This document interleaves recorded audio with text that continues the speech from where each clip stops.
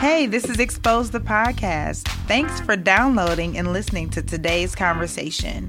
And thank you for supporting our mission to bringing awareness to domestic abuse. If you've enjoyed today's conversation, please subscribe and share. And we are so looking forward to the journey ahead.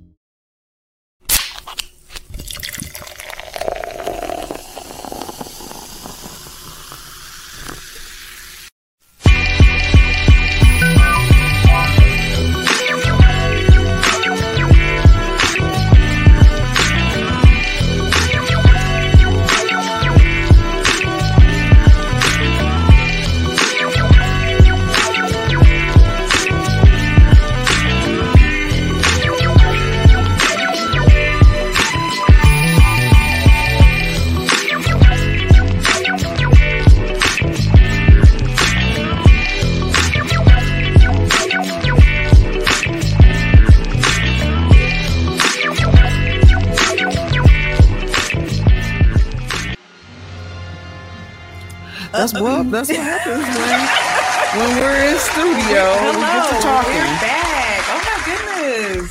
Surprise. Yes. I'm Natalie Hayden. And I'm Laverne Badger. And we are Expose the Podcast. So look, you guys can't, I'm a cricket junkie. So this one says, I matter. She got it. This was an old one. I found it in a tote at home, and I was pulling out sweaters, and I thought it was plain, and I was getting ready to put something on it. She always, and I was like, "Oh, it's already something on." Already something on here. Busy her whole life. I'm like, I matter. Yes, I love it. Always has something on her sleeve. Speaking of sleeves, we were just having a conversation about, boundaries and such, and saying this year I'm gonna say no, but you didn't say no to something. Well, I had just got off the phone with Natalie, so I was like, my birthday is in April, and I didn't really want to work, but we were doing Mesmer. That's something that's scheduled. And it's Wednesdays. Wednesdays is for Mesmer, right? Yep, that's it. And so I'm like, I don't care if it's my birthday. If I'm in town, I'm showing up, right? Right. But I am not doing nothing else, right? And so I had told you, I was like, my sorors, shout out to SG Rose, they are having this youth I can never say the word symposium. And I'm like, and they were like, they changed the date. So I was going to do financial literacy, right? And I was like, okay, I'm super geeked. It was supposed to be this weekend, and they changed it, and it was my birthday, and we had this call last night about the planning, and then they started breaking down what it was going to be and what we were going to do, and then the kids, and what got me was they added a subject on the agenda. What was it? Healthy relationships. They knew exactly what they were doing when they added that to the agenda. They knew it. I was like, wait a minute. Who's gonna talk about that but me? Right. I'm like, I'm already doing it. And I'm like, I can do both. Not only one, but two. I'm like, I can do both. It's too bad you can't do it, Bern. We just had this topic that is so important, but forget it. It's your birthday, so my God. Take the day off. Forget it. So, needless to say, they will be seeing me on my birthday to talk about healthy relationships. With all the bling, the birthday bling. You show up with your tiara. I don't know about a tiara. No, I won't do a tiara, but I will have my birthday glow on. So it will be a birthday glow. But as we say, we are always a work in progress. That's right. So my no didn't necessarily mean no. That's right. But maybe the next no will mean no. But it's hard to say no to the babies. It's hard to say no. That's in good spirit, though. Yeah. That really is. So how was your weekend? As if I don't know. Because she knows everything. We don't. We talk all the time. But for those that do not know, I had a little fun at the gun range this weekend. So I shot a shotgun, almost blew my thumb off. First of all, I meant to ask you, she had the thing on her shoulder and it looked like something out of the movies. And I'm like, is she really finna shoot that? I did. It felt like a machine gun, but it was like, wow, like you realize how much control you have I don't need to shoot those again. I know, right? But it was actually a lot of fun. It was fun. You know, it was great stress reliever and everything like that. But it was a good time. Okay. Hanging out with family and things. Yeah, yeah. Took some time to... I don't know anybody that watched Friends, but I used to watch Friends. I watch Friends. And me and my friends had a Friends marathon, and we did not watch any Friends. I didn't start watching Friends until Friends was off the air. It's amazing. It's amazing. It's amazing. But yes, you know, what about your friends? You know, like, yes. That kind of weekend. Yeah, that kind of weekend. But yeah. So... we still in Women's History Month. We are continuing Women's History because we dope. Yeah, because we're dope. We need more than a month. Yeah, I would say. I think every other month we could be recognizing women. Like we should take the whole month, like a month for moms, a month for single moms, a month for entrepreneur women, a month for moms with daughters. I don't know. Like I think we could come up with a theme for a woman for 12 months out of the year. I agree. But we're going to take this month they give us. Yeah. And we're going to make the best out of it. So, you know, Laverne and I, we were trying to figure out like who and what do we want to talk about and things that are super important to us. And immediately I thought of this young lady. She's been so like engaged, attentive over the last 5 years not around just like things that are around domestic violence, but just really wanted to know like the true and real stories behind what it is that many people go through, you know, that may have experienced some type of abuse or any type of case that is very high risk or sensitive, and just having that sensitivity around it. So I really want to just thank Miss Ashley Lutheran, who is here from the Journal Sentinel. She's been a great friend of mine. A woman in media. We love women in media. Yeah. Well, thanks for having me here. We love women in media because you represent us, right?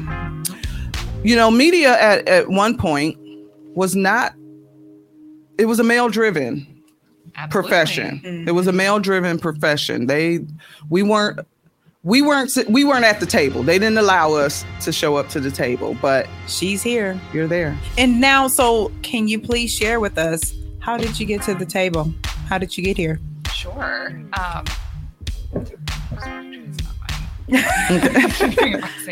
I apologize.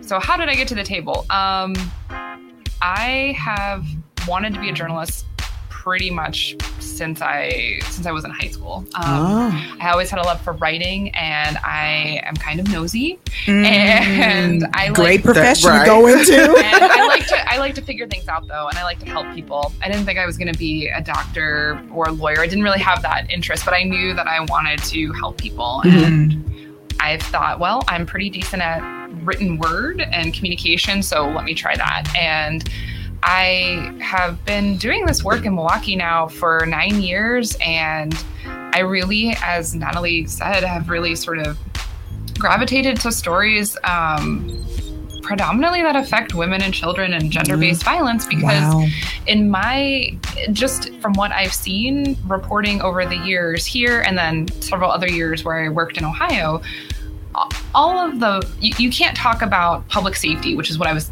hired to cover here in Milwaukee.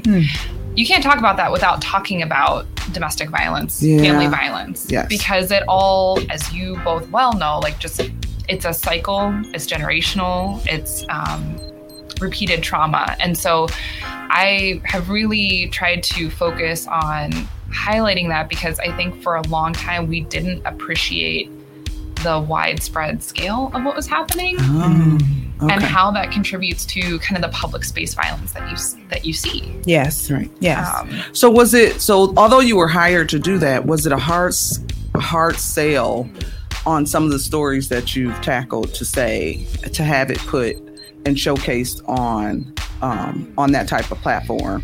Because sometimes platforms, you know, can get a little scared, you know, to present certain topics and situations. Have you found that that's been an issue?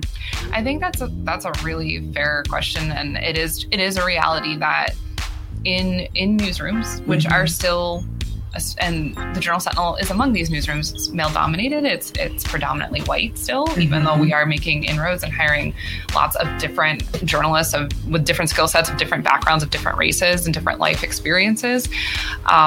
It can be sometimes a challenge to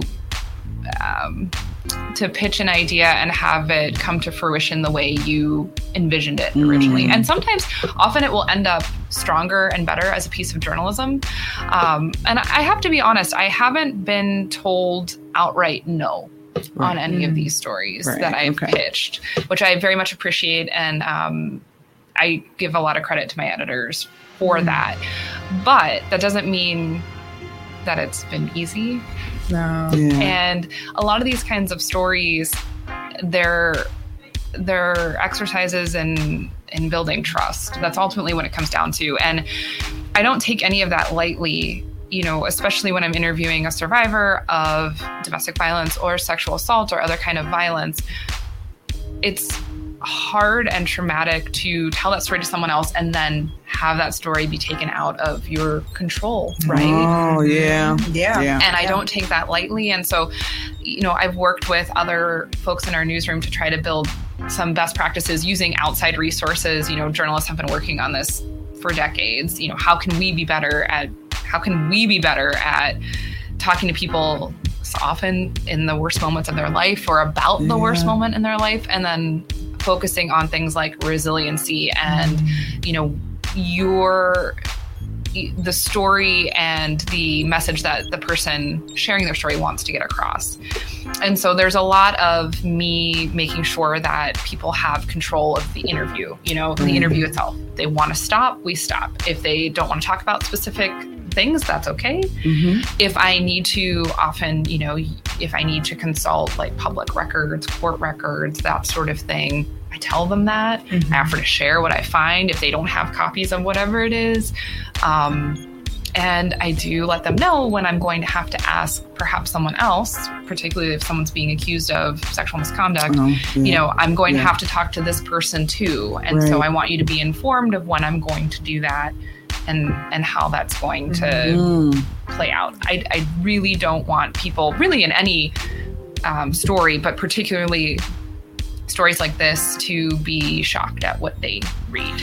Yeah, I think Nat and I, we had a very similar experience. We are just too connected. Yeah, you were going to say the same thing. Yep. Yeah, we so over the 5 years, we've had some lessons, on what we but should do differently, or some things we've had to scratch because both of us just didn't feel comfortable with it, or it included a minor or something of that nature. And but I think where we thought we were covering our bases, and it still was something that they ended up not being comfortable. Now we still did our due diligence and had the paperwork signed and everything. But at the end of the day, and from the very beginning, Natalie and I were like, if someone is really uncomfortable with what has been interviewed or shared with us, whether it's on the podcast or outside of the pod, we're just not going to do it. And because this has to be a safe space. Expose the podcast is based on exposing the truth, but we don't want to expose someone's truth that's not ready for it. And we try to keep ourselves away from stories that are live. Like we stay in our lane, right? So we're like we victims, women or men, victims who are still close to. They're still victims. Like they haven't crossed over. They're still kind of dealing with their abuser. They're still fresh. They're still fresh. So I think that's not our lane. We tend to stay away from, because those are sensitive. Those individuals are extremely sensitive. The situations are still very sensitive.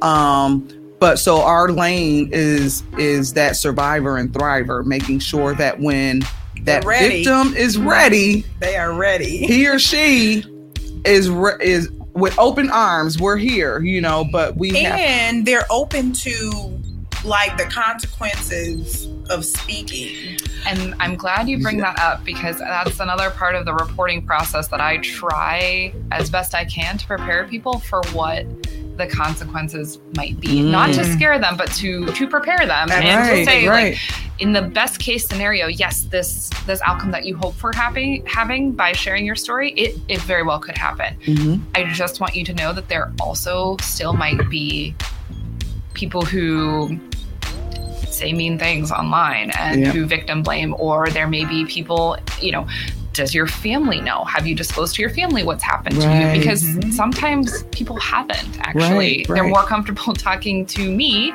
than people really close to them about what happened. And I understand that. No judgment. No judgment on that. But I want them to be aware of the fact that once this is published, it is out there. It's out there. Yeah. It's out there. Yeah. I think that's something Laverne and I, we had. It was a real conversation that we had in the beginning initially about even calling what to call our podcast, and even just the content of the podcast it's very tricky, but we had to be comfortable with what could happen, and then things did happen. Like there were responses, and we just dealt with it as it came, but we were open, and I believe we were clearly ready at the time. But I'm sure getting that point across to those that you interview is never easy, especially when, they're just like, okay, there's someone here to interview me. They don't think about the aftermath. And so we want to be very clear that there is always an aftermath. It could be positive or negative, or both, or both. And I feel like it's always the things that you kind of least expect as an interviewer or reporter, as someone the detail that you thought was maybe completely innocuous but is really triggering or traumatizing to the survivor who's sharing it, or someone who's listening. It's really difficult, but these are, in my opinion, the most important stories to tell and the most important conversations to be having. And I have such incredible respect for the both of you for doing that. Well, every week. Thank you. Well, speaking of, so you've been in the game for a while, so you knew that you wanted to do it in high school. That's what you were saying. So we're 2022. Media is a little different now. There's a lot of outlets that we didn't have, back in the day. So people would really be sitting and waiting for a news station or a radio station to broadcast their thoughts, and now you just have to turn your phone on and hit live, and your thoughts, and you can tell your thoughts live. Right, you can you can say whatever it is that you want to say. How do you feel about how, is it better or worse from the media standpoint? It is really funny you're asking me this. I just actually took a survey from a national organization that's surveying journalists, and one of the series of questions was all about social media. Do you think it's helped or hurt your profession? What makes it better? And so I think there are some really great parts about social media, and the fact that there is a lot more accessibility there. You can find people can share their stories in a way that they feel comfortable. It allows for news reporters, journalists to see what's going on in a community. We can't be everywhere at once. Right. But it does help to, you connect with the right feeds. You're seeing the information. Basically, people, prominent activists in our community. I just saw Vaughn upstairs. He is basically, in a way, his own channel journalist. He has his own Von Mays following. He has his own following, right? Yep. And so that, I think, is really good, especially because traditional news organizations can't do everything, and honestly have not done a very good job of covering communities of color. It just is a fact. And so that's really helpful. On the other hand, anyone can say anything. And that no one's looking for the truth. It's hard to, information that's shared doesn't have to meet the same standards, right, that I would have to meet. Okay. Gotcha. Right. And so you can think about the wonderful accessibility of social media, and then you also have to pair that with really strong media literacy. How do I know, where did this information come from? how do I know it's true? Who is paying for it? All of these different things that come up. And so it makes your job harder. In some ways it makes it easier, and in some ways it makes it harder. Okay. And it can be tough because there will be viral videos of things happening in the community, and it will take us a little bit to be able to report on it because we have to validate. Yeah, we have to figure it out. Okay. Got to go through a lot of channels. Got to talk to if someone's being accused of wrongdoing, we need to figure that out. We need to verify that the video is authentic. Especially when you have sort of these national crazy breaking news situations. So what happened in Kenosha is a perfect example of that. There's a lot of videos of what happened and the Kyle Rittenhouse shootings and all of that. But it was really chaotic, and to put that all together, our digital editors and producers were just capturing that video and saving it and trying to use it as a reporting tool. It is one piece of telling the broader story. Wow. And then, I think it's been fairly well reported how different bots, different groups that have an interest in pushing misinformation, they start making memes, they start, making viral content off of it that has pieces of misinformation. And, I think traditional news media is getting better at how to combat that, how to debunk something or go that route. But it's really hard because there's no off switch. Right. So historically, I'm not trying to challenge you historically, but I was watching, I don't know what it's on Hulu. It's the Monica Lewinsky story. That's like a dramatic story, but then they kind of put a timestamp on when this kind of stuff started with the Linda Tripp? Linda Tripp story, where that story about President Clinton and all that stuff was kind of underground rumor, and then somebody came out, and that was I don't know if that was the first online kind of expose that we heard, that it came out before it hit the news.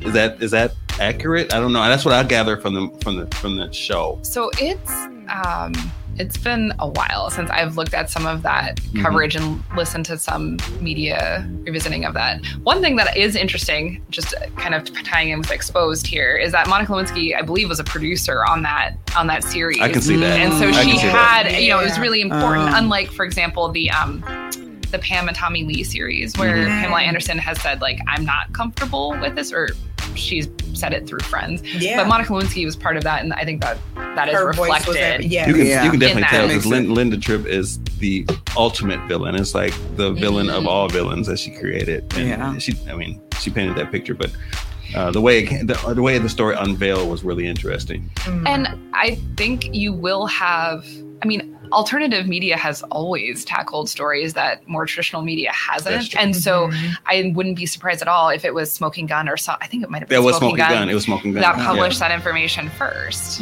Wow. Yeah. Wow. So women, speaking of, women have been challenging media for forever. I think there's some respect that we're given, but we're always fighting for it. I think men receive respect, and almost it feels like we have to earn respect in certain professions, right? So have you found over the years that there's more women coming in positions of power in media, making decisions that will impact women and the culture and, how we advance as a whole? I think so. There's always, this trend has been true for several years, probably longer, that more women are graduating with journalism degrees than men. But you still have, I think what you're getting at, Laverne, this idea of women in decision-making power. That is there's still a large gap there. And so the Journal Sentinel and the parent company Gannett has past 2 years put out reports about our staff, both racial diversity and gender diversity, and who's in what positions. And if you look at it for the Journal Sentinel, we really don't have that many women in upper management making a lot of those news decisions. But as I said, I guess to the credit of my current bosses, reporters do have a lot of leeway in what we are pitching and the stories that are and the stories that we're working on and trying to tell. But ultimately, at the end of the day, it does come down to editors deciding, what stories go whether it's in the paper or on the homepage, which ones are getting promoted. And we're trying to do a lot better job of listening to our audience. And that audience includes women. Yes. So yes. I think that is, traditionally there was sort of bifurcation with like hard news, politics, and then your quote unquote softer features, which frankly feature storytelling is wonderful and just true journalism that people love. But it's overlooked. But it got a bad rap for a long time because it was like, oh, that's the society pages or that sort of thing. That's the women's news. Yeah, the fluff. And now those divisions seem pretty well gone. Yeah, we're all over the place now. In sports, sports. Now I'm not I don't really do sports, but I'm always like, ooh, is that a woman? Talking about sports like any guy is talking sports, and she knows what and they're engaged with what she's saying. So we're just all over the place, and I'm just always happy to be a woman. Like not that men aren't great. We need them, but I think we're awesome, right? I think it's super awesome too that you sort of have. I mean, I don't want to call it like this power, but you do. You are the voice for many people. And the way that you use, your education and the sensitivity and all of that, you put your heart and soul into how you bring these stories about to the community is really important. And so that's what allowed me to really lock your number in my phone when you call me. It's like, right. Because. And your trust and you've earned the trust. Yes. And so off air, we were talking about trust, making that connection with community. And when stories are being told, like you want to make sure that whoever you're interviewing, that they have a full picture, and sometimes things can go bad. That's out of your control, because if you don't have that trust and things like that happen, it's going to be, oh my God, she took advantage, of the situation. And she was just trying to get a story. Yeah, right. But that's why I think we love you and gravitate towards the way that you move, because you sit on some of those community committees calls and stuff, wanting to make sure that you're connected in a way that when you do receive either a call or on resources like you were saying, that above and beyond. It's not just the story and interview and say, okay, next. With work it could be that, because it's there's always something to report. There's going to always be something to report, but you have to, as a human, we have to, I think that's what it is. Not that other reporters don't bring a human component, but I think it's the human component that is brought to the surface to say that there's that empathy there, that you understand. Sensitivity. So, and I would hope, and I know most journalists do have that, but I can see how you can become cynical if you're in this profession and you're covering these tragedies over and over again. My perspective has always been, I want to try to be connected and understand my community, my beat, my topic, as we call them beats. I want to understand it from like a 360 perspective and not just go to the same sources or amplify the same voices. And some of the best ways to do that is sitting in on the city's commission on domestic violence and sexual assault, going to community events,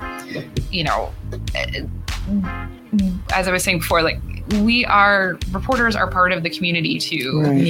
And I think sometimes it might seem like we're not, but I live in the city of Milwaukee. I like Milwaukee. I want to, I want to get to know new people. And I want to make sure that when people reach out to me for help, because as I was saying earlier, when people come with a story idea, I ask, like, what is the outcome you want? Like, do you want a story, or are you looking for some help? Do you have a legal question? Are you trying to find housing? And often, or do you just want to talk to someone? Mm-hmm. And I can listen to people. I mean, I do that all day. Right. Yeah. And sometimes people really just want to talk about that. And I tell them, of course, I'm not a therapist or anything like that, but I can listen and I can point you in the right direction if you're looking for some resources too.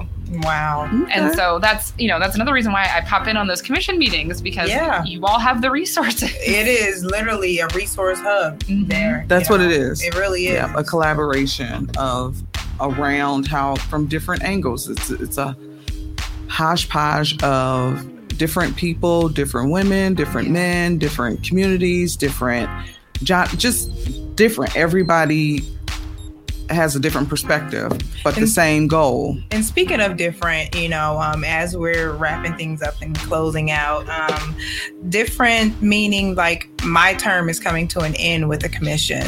Yeah. So there will be different chairs, vice chairs. It will be a brand new transition starting next month. So this Thursday will be our last and final commissioners meeting, and we will be definitely paneling a mini industry community organization leaders to get that institutional knowledge and to share that with us. And so we're hoping everyone can sort of tune in to that. I saw that panelist. Oh, the panelist is amazing. And so we're thinking what a great way, a big bang to really send ourselves off. And it is Women's History Month. So all of those panelists are women too. So yeah, shout out to that. And I'm very thankful for the commission, the city of Milwaukee, for allowing me to share whatever I bring and contribute. And everyone has been amazing.